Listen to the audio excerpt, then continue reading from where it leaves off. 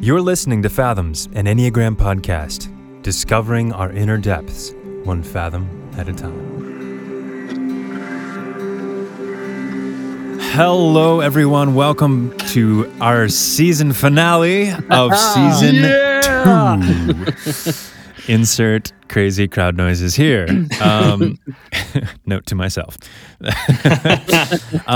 Gents, we've made it to the end of season 2, which somehow doesn't seem possible in both the, we just ended season 1 and also wow, season 2 was very long. It felt like.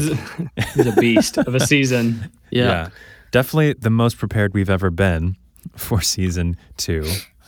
Little did most of our audience know, season 1, we oftentimes were recording the night before something was supposed to go out. So we definitely had, it was great. It was great.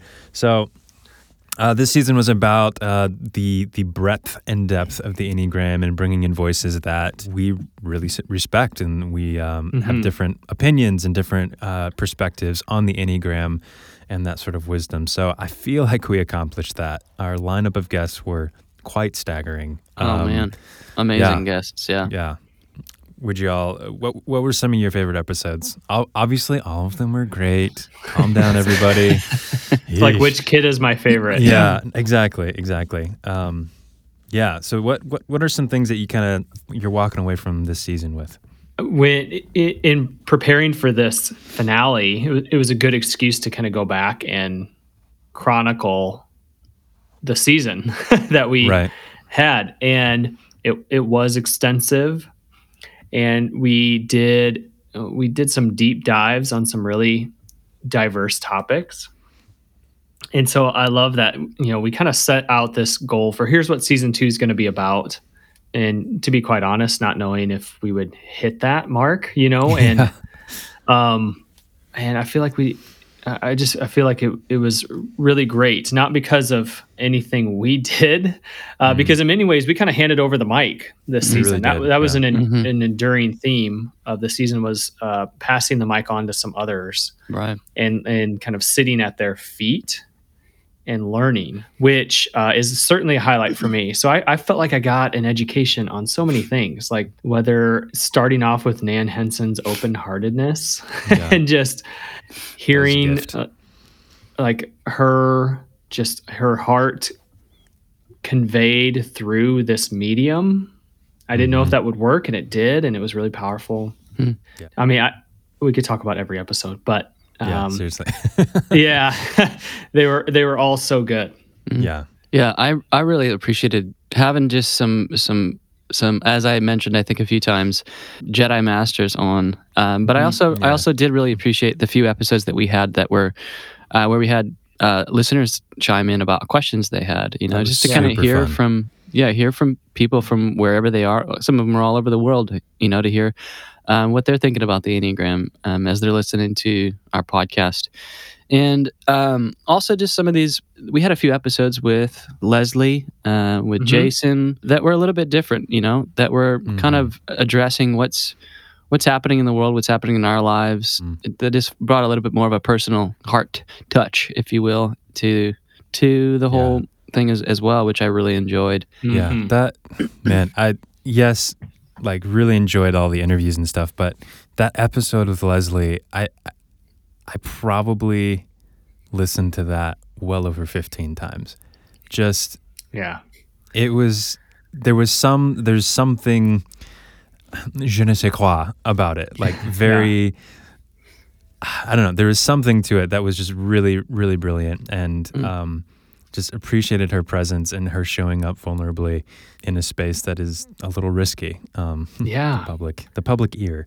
So that was a really meaningful episode to me. It was. Favorite episode is different, but there was a very different affect to that whole thing. There we go. That's probably a better, less pretentious way of saying that.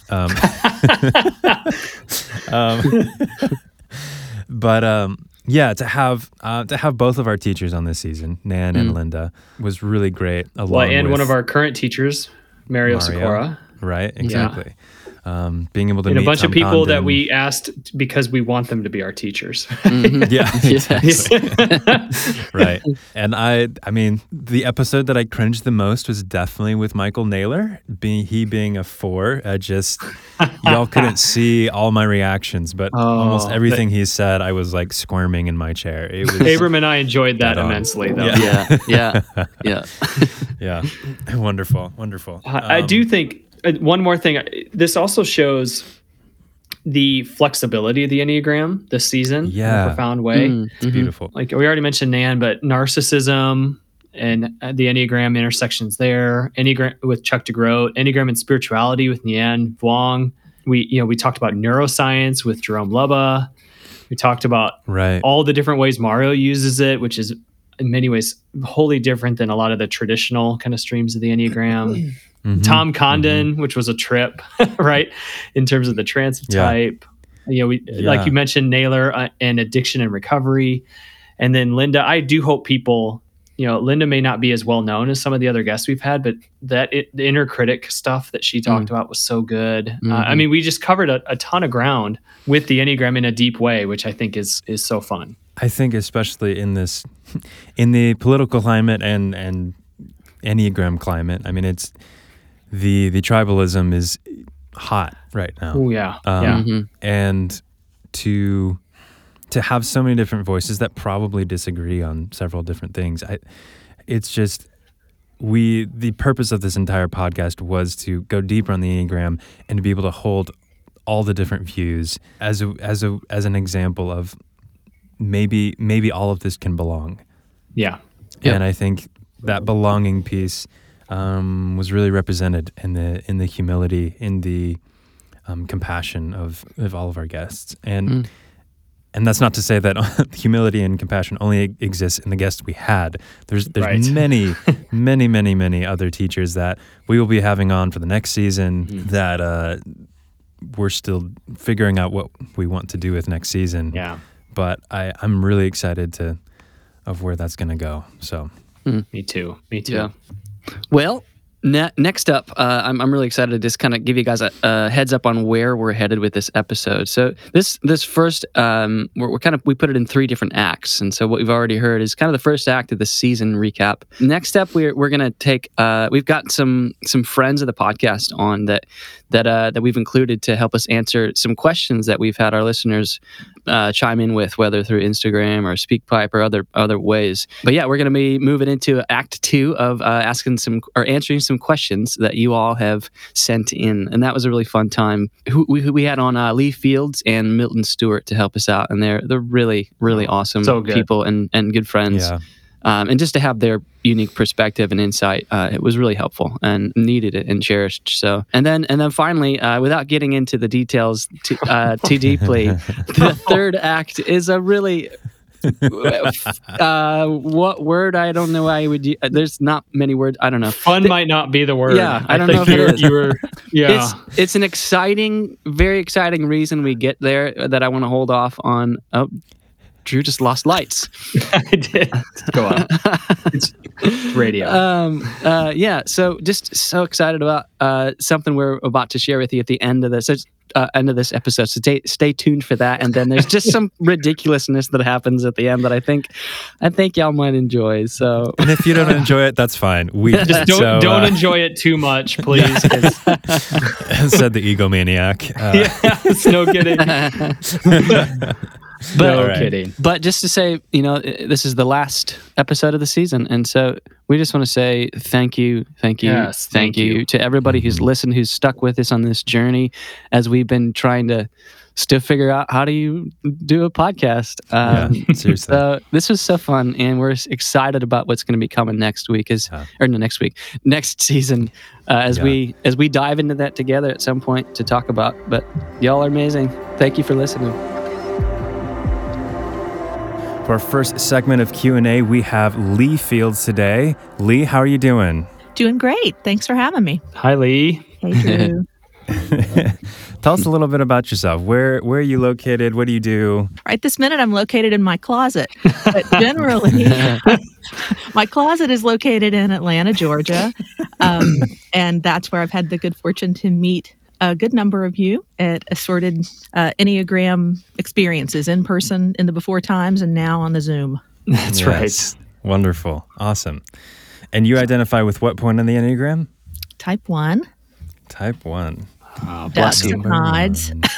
Wonderful. All right. Our first question comes from Glenna via SpeakPipe. So here's her question. As a type 9, how do I find my voice in a situation where a certain person is taking over the conversation or is in conflict mode all the time and is always, or at least she feels she's always right about everything?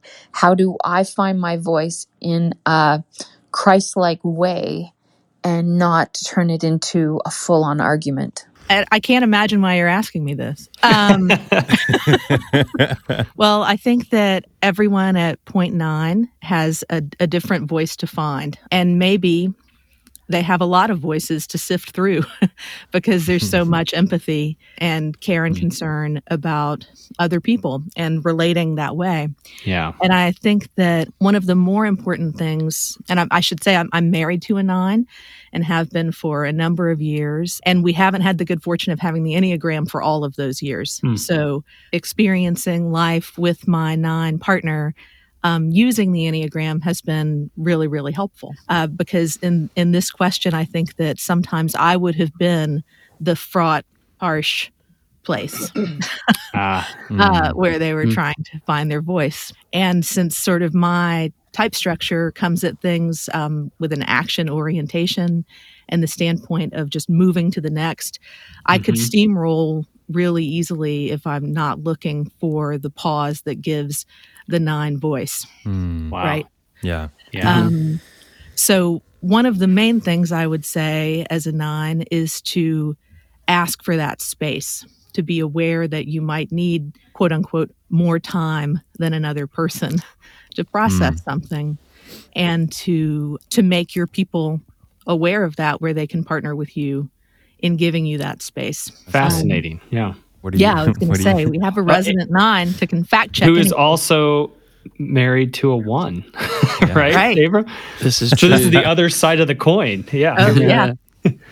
I don't really have some mind-blowing answer here, but what comes to mind is, 9s tend to really need a good amount of time to process, especially figuring out what is important to them, what is theirs, who they want to become. And so I think often trying to figure that out in the midst of the tension and conflict is probably not a good idea. And I think you have to separate yourself to find some of your own autonomy and then start asking the questions, what's important to you? Because in the moments of conflict, you're going to be self-forgetting, and that it's harder to be a fully embodied person in those moments. It's going to be safer to do it by yourself. But I also think getting into your physicality is really important. A consistent practice of exercise, because when you're feeling the sensation of your body and you're able to be more present and like more solid instead of a gas. As a 9, you're able to really start to feel what you're capable of. And when you're feeling more of your capacity, I think that capacity is connected to knowing what you want to. And that also involves when you're feeling your capacity, you also start to get into touch with your anger. And anger is where you know what you're passionate about, what you want.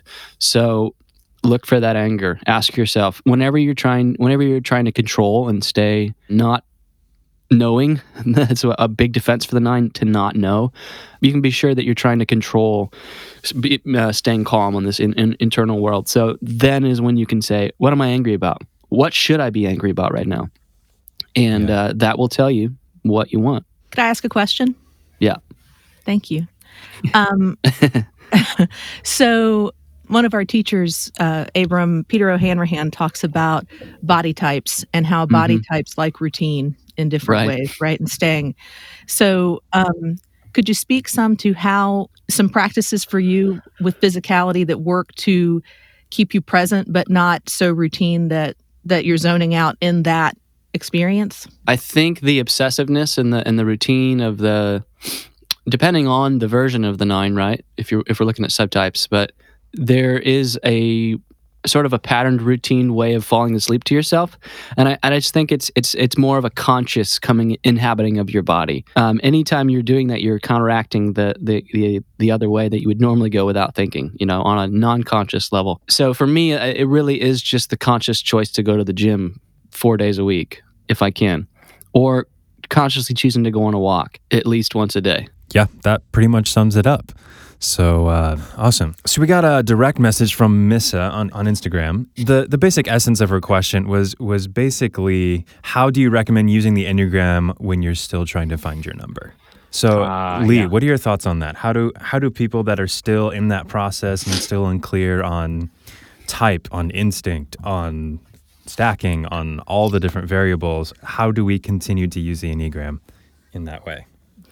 I love this question. Thank you. Well, I think a few different things about it. First of all, I think that above everything else, the Enneagram is a tool for compassion for yourself and for other people. Mm-hmm. And holding loosely to what your type is, or discovering that process is a form of self-compassion. That patience and curiosity that you bring to the experience, or can bring to the experience, can really be a gift. I've known several people who mistyped for a long time, and the journey that they had in coming to their home type was a very rich experience, even though they were technically seeing themselves through a different lens for a long time. One of the gifts of that, I think, is, we all have all of the types within us, and recognizing those things through the process of finding your type is a great self-observation. No, I'd agree, Lee. I think that's great. And I would also add, I actually think it feels like a detriment to the person who doesn't know their dominant type yet or is unsure. I actually think there are some benefits to it, because what so often happens at Enneagram workshops or trainings or with Enneagram books is that people who know their dominant type often kind of zone out when talking about any number except for theirs, right? And that curiosity that you spoke of, I think, does create a learner's kind of posture with all the types, which can be really helpful. So it's not all bad, for sure. Exactly. Yeah. I agree. And I think that, the Enneagram, another thing some of my teachers say is the Enneagram's an inside job, in working on yourself, but it's also one of community, right? Right. And the more you can relate to and be in community with the other types, kind of the better. Yeah, exactly. And like we've said multiple times on this podcast, the Enneagram isn't just a specific point. You are predisposed to a particular point on the Enneagram. But in reality, the Enneagram is you. That's what the circle represents, is the wholeness of you. And you just get fixated on this one particular 1/9 of yourself. So another thing we've said on here is how it's 9 ways in which you lose contact with yourself, with the present moment, with what is. So just using it as a definition, as a guide for understanding, it's really just helps you define things. You don't need the Enneagram, and I think we've said this as well. We've said this as well on the podcast, is you don't need the Enneagram to grow. It's just a really helpful tool to help you get there. We're all familiar with the analogy of the needle in the haystack. So in this analogy with the Enneagram, think of the needle as the thing that you're searching for, right? It's the thing that's perhaps causing a lot of difficulties. I mean, it's been helpful, but now it's starting to cause some problems. So you can find that needle in the haystack. However, what the Enneagram does is it gives us a string attached to the needle in the haystack so that we can actually follow its logic to the core motivation or the core reason of why we're doing this without necessarily forgetting about the human being behind the type, which is very important. Your experience contextualizes the type, as we've heard Abram say a million times. So really tapping into presence, tapping into sensation, and seeing what kind of stories, what are the themes of your stories, and then letting the Enneagram perhaps show some different themes and patterns to those stories. I would say one other thing about this thing is you could talk about a 3-centered practice with any type if you're looking for practices, which is a question coming up. Okay. Yeah, that's really great. Yeah, because we all have all 3 centers. So we all have all 3 centers no matter the type, and there's a practice for all of them. Practical practice. There you go, That's Creek. Wonderful. Practical practice. Practical practicing. Yeah. Yes. Even just asking, what Awesome. am I feeling? What am I thinking? What am I doing? And why? Right. And, So and Exactly. yeah, that inquiry of why. The next question. And what happens if that doesn't happen? Right. Yep. So, And if you're asking that enough times and you're using the Enneagram with the numbers, you'll be able to start mirroring, let's look at the 2 maybe this week. Let's look at what are the numbers that are try them on. But try them on for a week. Exactly. And Try 'em on Have for a some week. fun. That's the style in which you will be thinking, feeling, and acting. So, And you'll be developing that inner observer, which I hear so much about. Lee, thank you so much for hopping on. Thank We you, Lee. appreciate Yeah. your wisdom and your Great seeing contribution. y'all. Thank you, Lee. For sure. Thanks a bunch. Talk to you later. right on. So, our next segment, with our next series of questions, we've got another brilliant friend of ours from the podcast on to help us out, Milton Stewart. What's up, dude? How you doing? Glad to be here. So good to have you back, man. Hey, for our just people listening, can you just tell us a little bit about yourself and what you do briefly? Yeah, Milton Stewart, the host of Do It for the Gram and Enneagram podcast. Woot, woot. Coach, facilitator, teacher, trainer of the Enneagram, and I am the founder of author. An author. Cough, cough, cough. And the founder of Kaizen Careers Coaching Consulting. So yeah, I'm super excited to be here. That's a little bit about me. Very cool. Milton, we're glad to have you here and to help us answer these questions. So first question, we got a DM on Instagram from Dr. Katie Blake.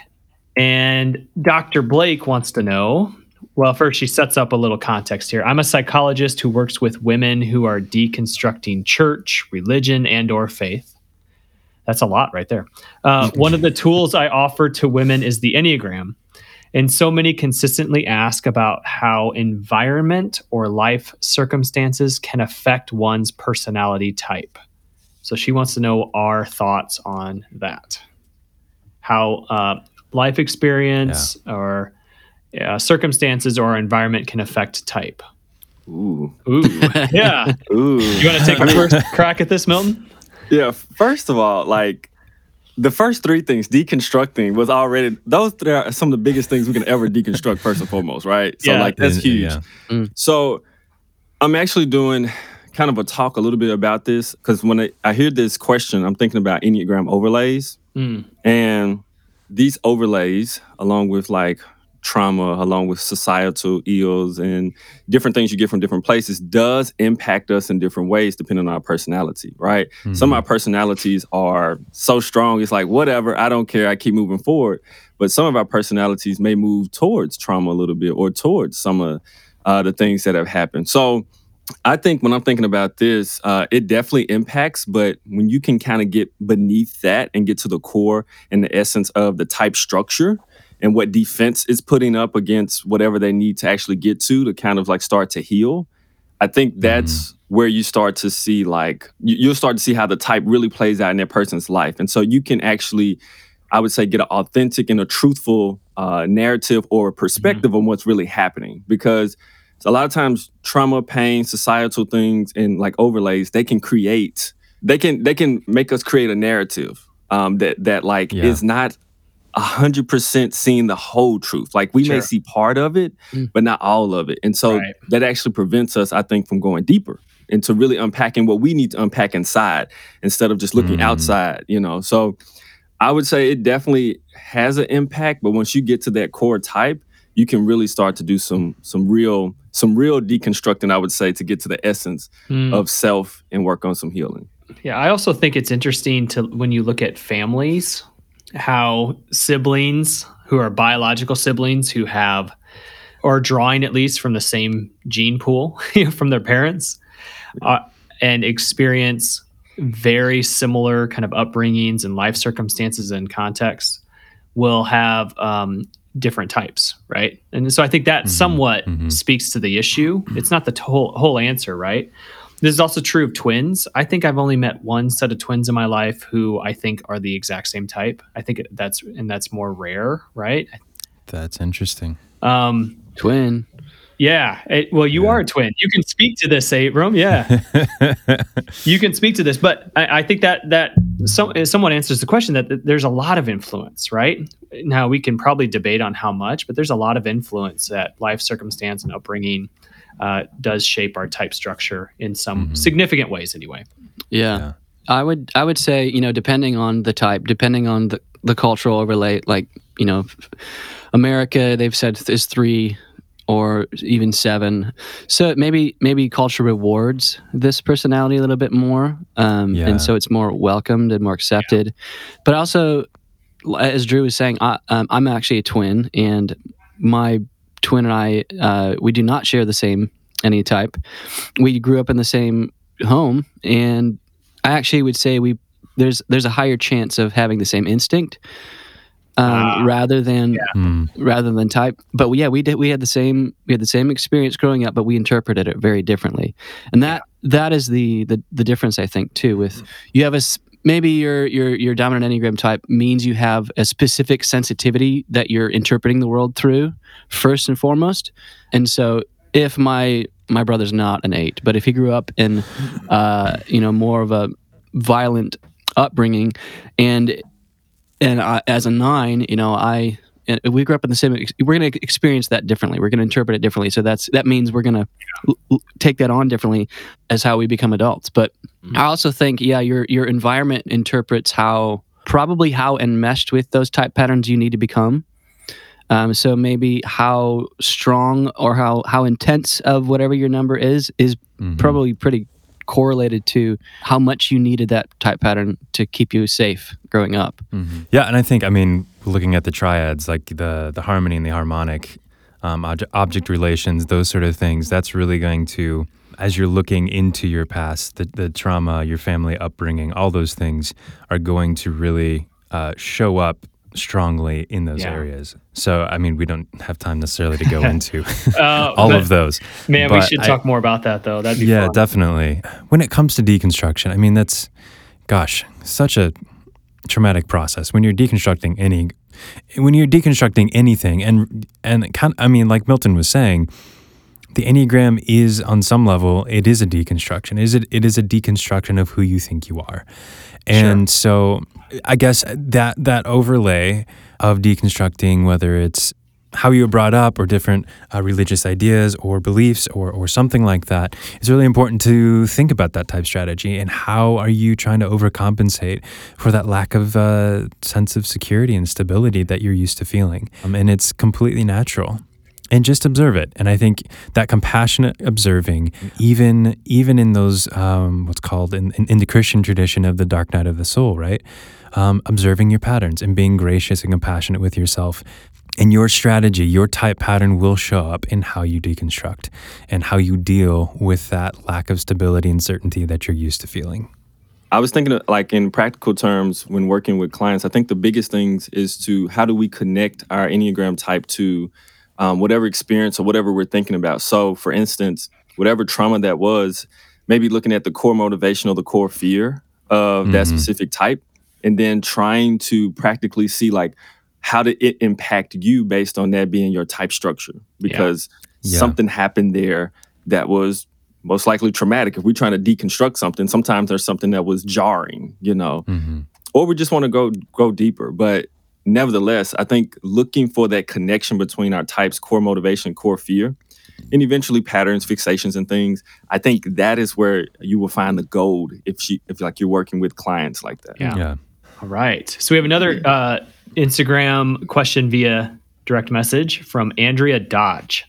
Andrea says, I am wondering if it is typical for those who are countertypes to not experience the typical childhood for their type. I am a social 7 and was extremely shy as a child. Oh, we're stepping into some present dangerous Enneagram controversy right here, aren't we? Okay. So for listener reference, countertypes are those subtypes that some teachers teach kind of go against the grain or seem counterintuitive initially to the type structure. There are some teachers who think countertypes are bunk and don't exist, and there are some who think they're very real. that being said, that's why we kind of chuckled, because it's kind of a hot topic in the Enneagram community right now. So social 7, extremely shy as a child. Would that mean that they don't experience countertypes don't experience the typical childhood for their type? That's so hard. I mean, that's kind of going back to nature and nurture questions. Yeah. And also, like, what is a typical childhood? I mean, right. I guess you can have a healthy and unhealthy childhood, full of aces or not. The critique of countertypes is that often they are used to explain aspects of your personality instead of just looking at another type. It can cause a little bit of confusion that's not necessarily needed. So dropping into, stay with just the core motivation and the core aspects of that type before you just assume, well, I don't fit into this number, I must be the counter type. Maybe you just need to take another walk around the circle and see what happens. No, I definitely agree. No, I do think that is something I hear. Whether or not you believe that countertypes are a legitimate thing, I have heard too often people who identify as a countertype to kind of soften the blow of their type, right? Here as a preserving or self-pres 3, right? I think I've heard from other self-pres 3s who seem to really cling to the subtype and being the countertype, so that because they're a little bit more reserved than the typical 3, right? And aren't quite as out there and as stereotypically 3, right? So that can be an issue. I also think too, the childhood piece is really complex. And there are some other theories I think that could be worth exploring, right? Like I know those who kind of subscribe to the soul child theory, or there are some teachers who believe that you maybe in your early childhood start as your what becomes your heart point and kind of get thrust into what becomes your type. So I just think there's some interesting things going on that all speak to the fact we don't really know, right? Necessarily, and only you know your childhood best, and certainly better than we could, as to why maybe you were shy as a child and are a social 7. When I think about the social 7, I think about, because one, social doesn't mean necessarily social, right? Which is another confusing point that we have to unpack sometimes. It means it's more like group structure, right? It's more positioning within the group type of thing, hierarchy, not necessarily. So order, that's one thing.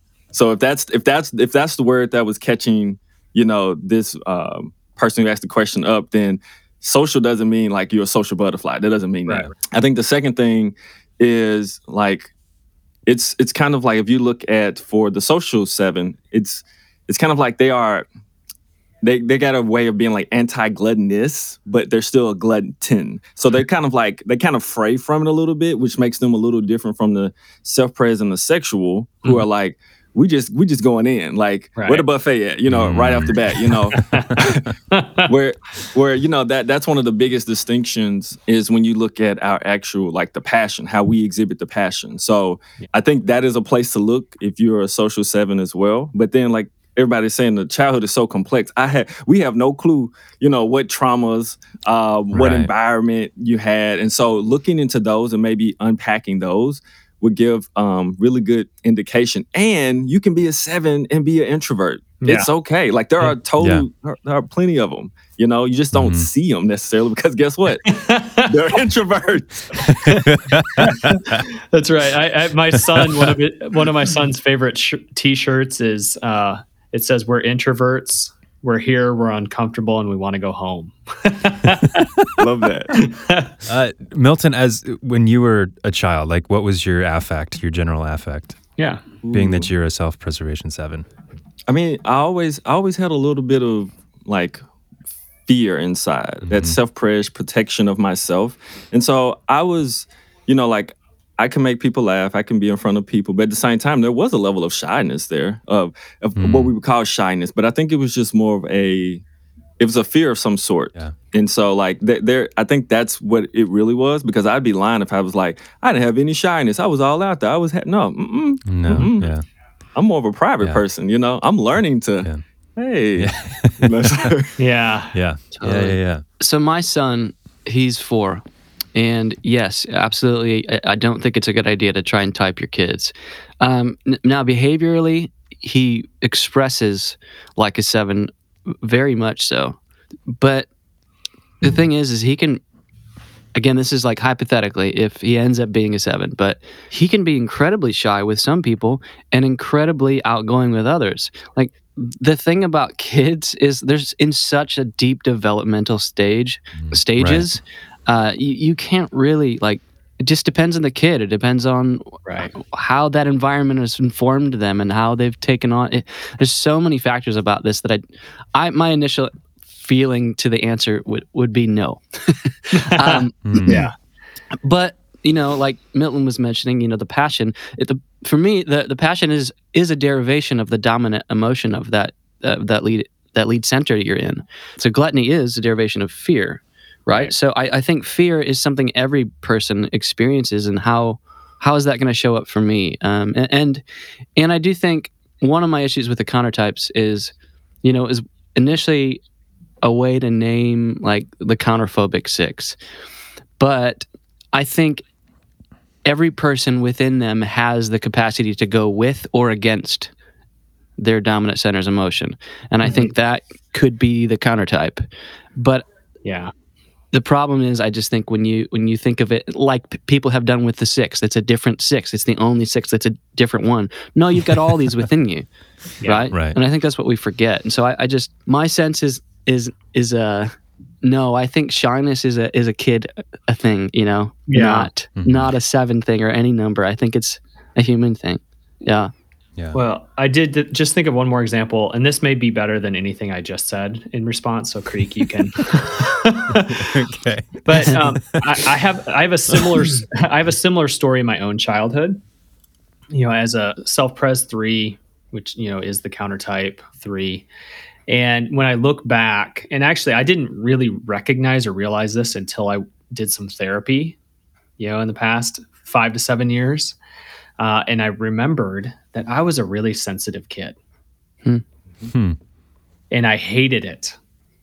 And, pinpointing why has been a journey for me, but I hated that I was so sensitive. And so in many ways, I think I developed and built subconsciously, consciously my type structure, right? As in some ways a correction and a coping of that sensitivity I had in my early childhood that I despised so much. I felt was weakness, right?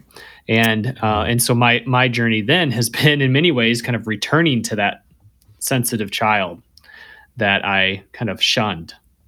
And I think that can be, it's not the only way type forms, but it can be a way that the type structure forms as a correction to the things that you think are deficient within you, right? That you don't like. And so I'm going to build this other thing. And then you realize, hey, this kind of works. This kind of works. This kind of works. This kind of works until it doesn't, Yeah. Yeah. That's good. That was good. Well, Milton, thanks so much for hopping on with us. Thanks for sharing your wisdom and all that stuff. Where can people find you? They can find me at Do It For The Gram podcast on IG at Do It For The Gram podcast. And you can always go to my website at kaizencareers.com. That's KAIZENCAREERS.com. So here we are, final segment of season finale. What a ride it's been. And we wanted to thank you all. It's been an honor and privilege to be with you on season 2. And we wanted to celebrate with you.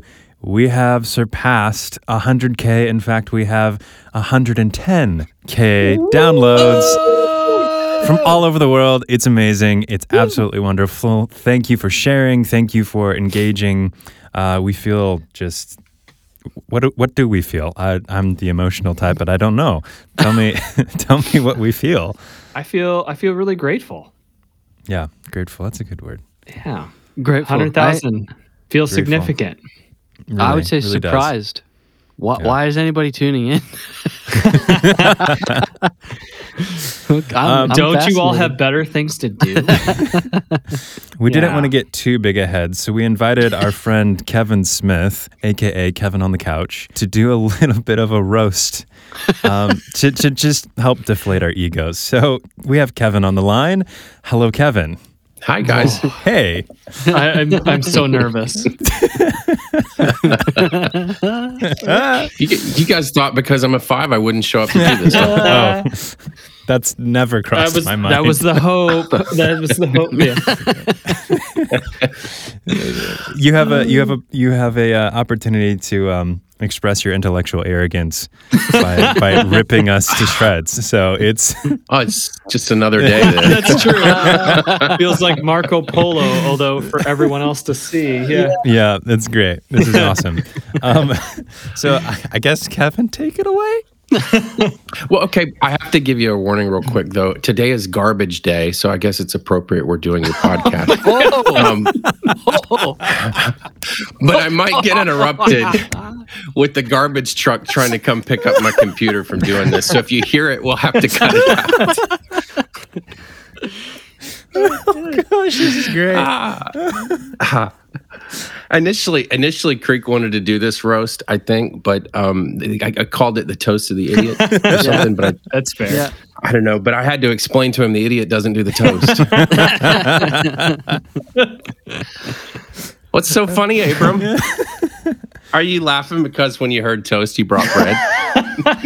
Or was it donuts because they're empty in the center? Oh, my gosh. Drew was going to bring a roast, but his kids ate all the food. Oh, no. That's so true. I've been starving for years. Yeah.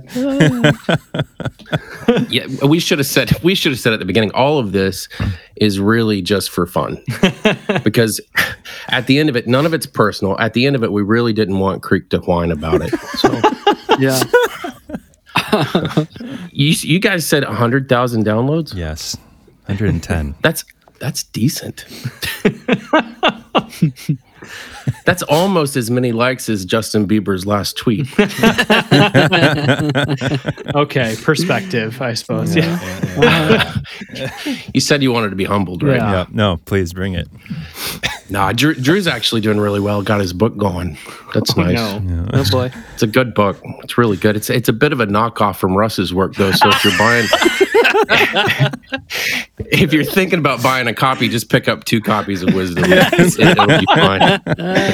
Oh, I kid. He's really sold more copies than Dr. Seuss's canceled titles. Oh my god! Oh no. His original plan. Creek, did you know this? His original plan was to have every one of his kids buy a copy and become a best-selling author. I believe that. Yeah. The sad thing is they said no. It was weird. They wouldn't buy your book? Even your own kids. Maybe you should get some more food. Tell them if they buy some, then they'll get more food. Okay. How many kids do you have? I have 5, yeah. Plans for more? Not at the time, no. All right. I got to catch my breath. I love you guys. Love you too.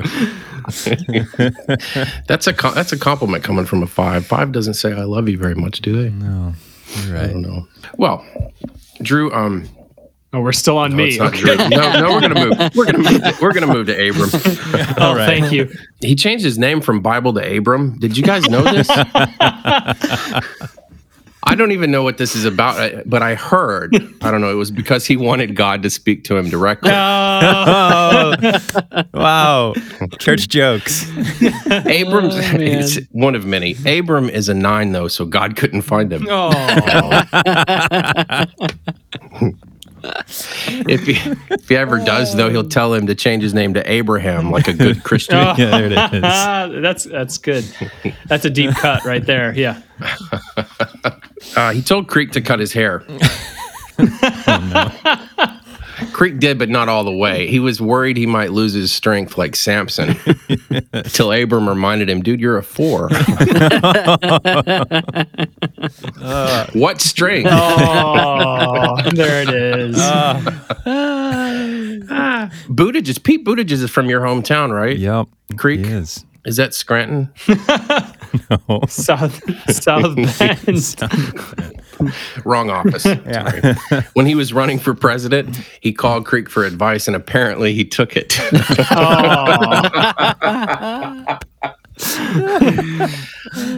might have been my favorite. Pretty good consolation prize. I'm curious what my advice was that I gave him. I am too. I thought you were going to tell us. Yeah. Oh, that, Yeah. Existential dread and fear will win the hearts of many. that explains How's that it. working out for you and everyone? Well, you know. Seemed fitting for the 2020 theme, though. Yeah, Oh, it's that's very true. Existential dread. Man. Maybe a little too on the nose, perhaps. Yeah. I got the COVID vaccine, and man, I did not feel well after getting it. I heard that's a story. So I turned y'all's podcast on, and the sound of Abram's voice just put me right to sleep. Right to sleep. Highly recommend. This is delightfully Kevin, and Yes, I love it. Thank you so much. I feel seen and exploited all at once. Good. Yes, it's wonderful. like a good Gurdjieffian specialist. Yeah. Yeah. Can you explode our brains in 1 minute? 1 minute. Yes. We got to get to sponsors and ads and revenue, Yeah. you know. Right. You know, Right. 100K, you know. We're a big deal. Big deal. Big deal. The product May line have you heard guys of have us, coming I out don't is pretty mind blowing. Creek will catch you up on the product line you guys are about to launch. I'm even more nervous now. It's pretty good. Blow your mind. Let's see. Yeah, what are you thinking about these days? You know, I think one of the coolest things about the Enneagram is that when we talk about typing people or typing ourselves or trying to find a certain energy, I always start at 9, 3, or 6. Mm-hmm. I just look and see which kind of camp whoever it is fitting into. Is it more of a 9, more of a 3, more of a 6? And if I can narrow down that, I can start to isolate with triads. The dependent stance triad, for instance, with 6 is 6, 1, and 2. And so what took me a while to realize is that I think that one of the shortcuts for typing people is to hone in on which triad they're in by isolating 9, 3, or 6. Yeah. So if I can find somebody has kind of more of a 6 energy than they do a 9 or a 3, then I can start to look at whether or not 6 and 1 and 2 are a thing for them. Yeah. Because if you notice, 6 is kind of like the home energy for the dependent stance, or the same thing with the withdrawing stance, or 3. I call it the assertive stance because I just don't like the word aggressive. It's got a negative tone. But no matter which one of those energies, 9, 3, or 6 you're on, you can look at that triad and you can start to analyze that 6 or 9 or 3 has both components of the other 2. But I've been talking about it a little bit like it's an egg, and 6 would be the unbroken egg, and inside of it, it contains all the goods. But 1 and 2 then would be the eggshell and all the goods inside the egg. Right. 2 would be the the goods inside the egg, and 1 would be the broken eggshell. So there's this idea of 1 and 2 are looking to complete what they do not have. Yeah. Where 6 is looking to find a purpose or a meaning with its togetherness or wholeness. It's not yet been broken. And this is consistent. You can apply that with 9 and 3 too, that 7 and 8 compose both of the ingredients for a whole unbroken egg at 3 or an unbroken egg at 9. And the withdrawing triad, and they've got flavors, right? So you can do a lot of things with eggs. You can poach them or scramble them or fry them. That's kind of what we're doing is we rotate those triads for typing. So it's been a really useful tool for me to be able to figure out where I land on the Enneagram, where other people might land on the Enneagram. Just a kind of a neat little hack. I don't know if it's mind-blowing, but it's kind of a cool little hack. No, I love that. Heard that before. That's really great. Yeah, I love it. And it makes sense on a number of levels why that could be helpful in terms of its location in each intelligence center, kind of the polarity that it provides for each stance. I love it. That's great. Yeah, polarity's definitely in there, but he said a minute, so I thought I'd. Oh, I'm sorry. Good. I want to talk about time and the Enneagram too, but that's already been covered, I think. So no, man, season 3's on the horizon, man. We can talk. You gonna do time? Sure. Polarity. We can talk all sorts of things. Yeah. What time? The illusion of time. Mm-hmm. Attachment to it. Yeah. Well, I've noticed in my own life how I, as a withdrawing type, look at time and how I'm always either looking to get away from my past or I'm looking to bring my past with me. No matter what I'm doing with time, for me as a withdrawing type, I'm always focused on the past in one way or another, running from it or running toward it. I don't think so much about the present or the future unless it's in context with the past. So I think it's really a conversation that's worth having. Not to mention, as we go into what Abram is kind of leaning toward there, is that time is an illusion and dimensions now enter into the Enneagram too. So every type or energy around the Enneagram is really a dimension of energy. And we're in the third dimension, the physical dimension. So I think that's a conversation really worth having so we can understand, what in a third dimension, we have a physical understanding of things, but there is a way to look at these dimensions that kind of crack the esoteric shade of it. And you can kind of bring it more into the light of understanding by looking at the Enneagram and personality type. So if you start looking at personality or whatever system you want to map on the Enneagram, you can start to look at those principles that are operating within that system and compare it to the dimensions. So you get a little more clarity about what a dimension is and what it means and what access there is to it. We got lines of direction, stress, and integration, from 3. And if we're at the third dimension, we can look at what the 9th dimension and the 6th dimension is by looking at those directions of stress or growth.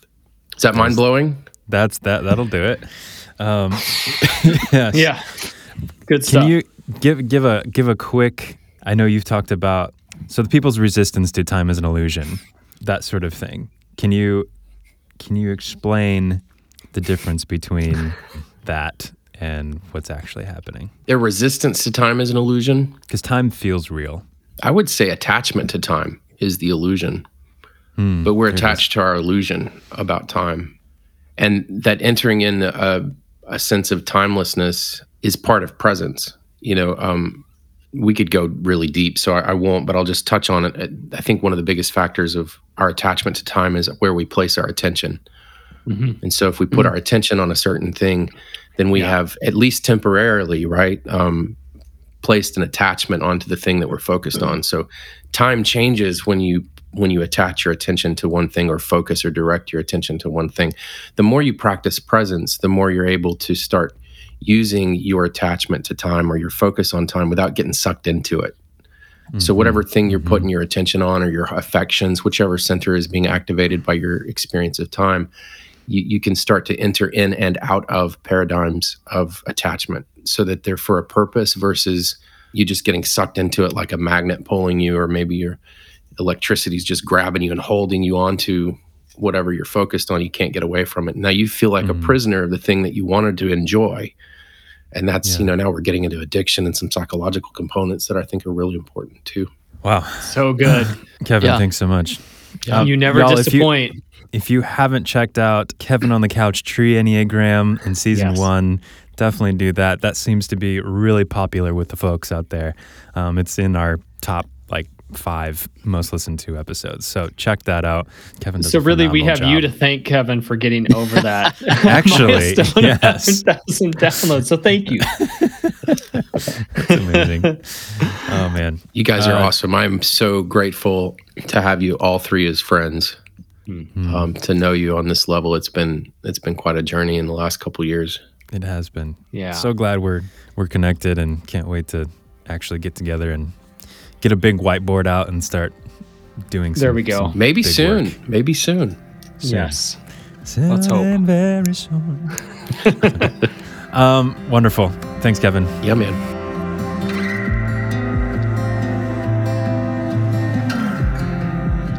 Thanks for listening to this episode of Fathoms, an Enneagram podcast. If you found this episode helpful in any way, consider sharing it with a friend or family member. We are so honored to be on this journey with you, discovering our inner depths, one fathom at a time.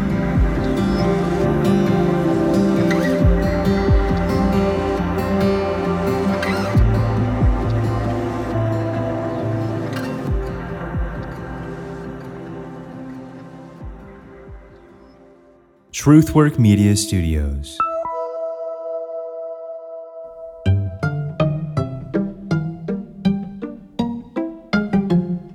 Hi, my name is Kevin from Kevin on the Couch with Fathoms Podcast, and I'm excited to announce today that we are officially launching a brand new product line for the emotionally inept called Fathoms Elite.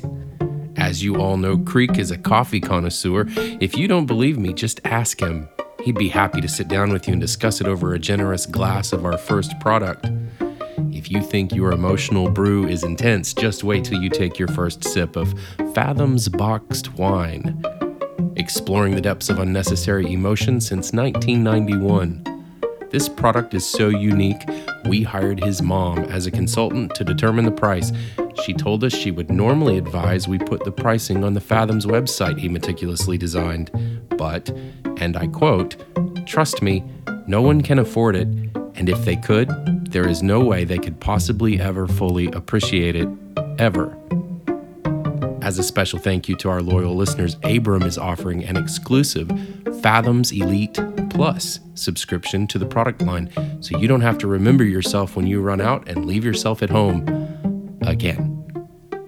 You've got to hurry though, because not to be outdone, and for a limited time only, at an even more outrageous price, Drew, get your filthy hands out of my breakfast, Mosier, is offering Fathoms Elite Plus Plus, which includes a signed copy of his new autobiography, Why God Why? A recovering narcissist's exploration of podcast addiction. In other words, please people, give us your money. If you can't afford it, why are you even listening?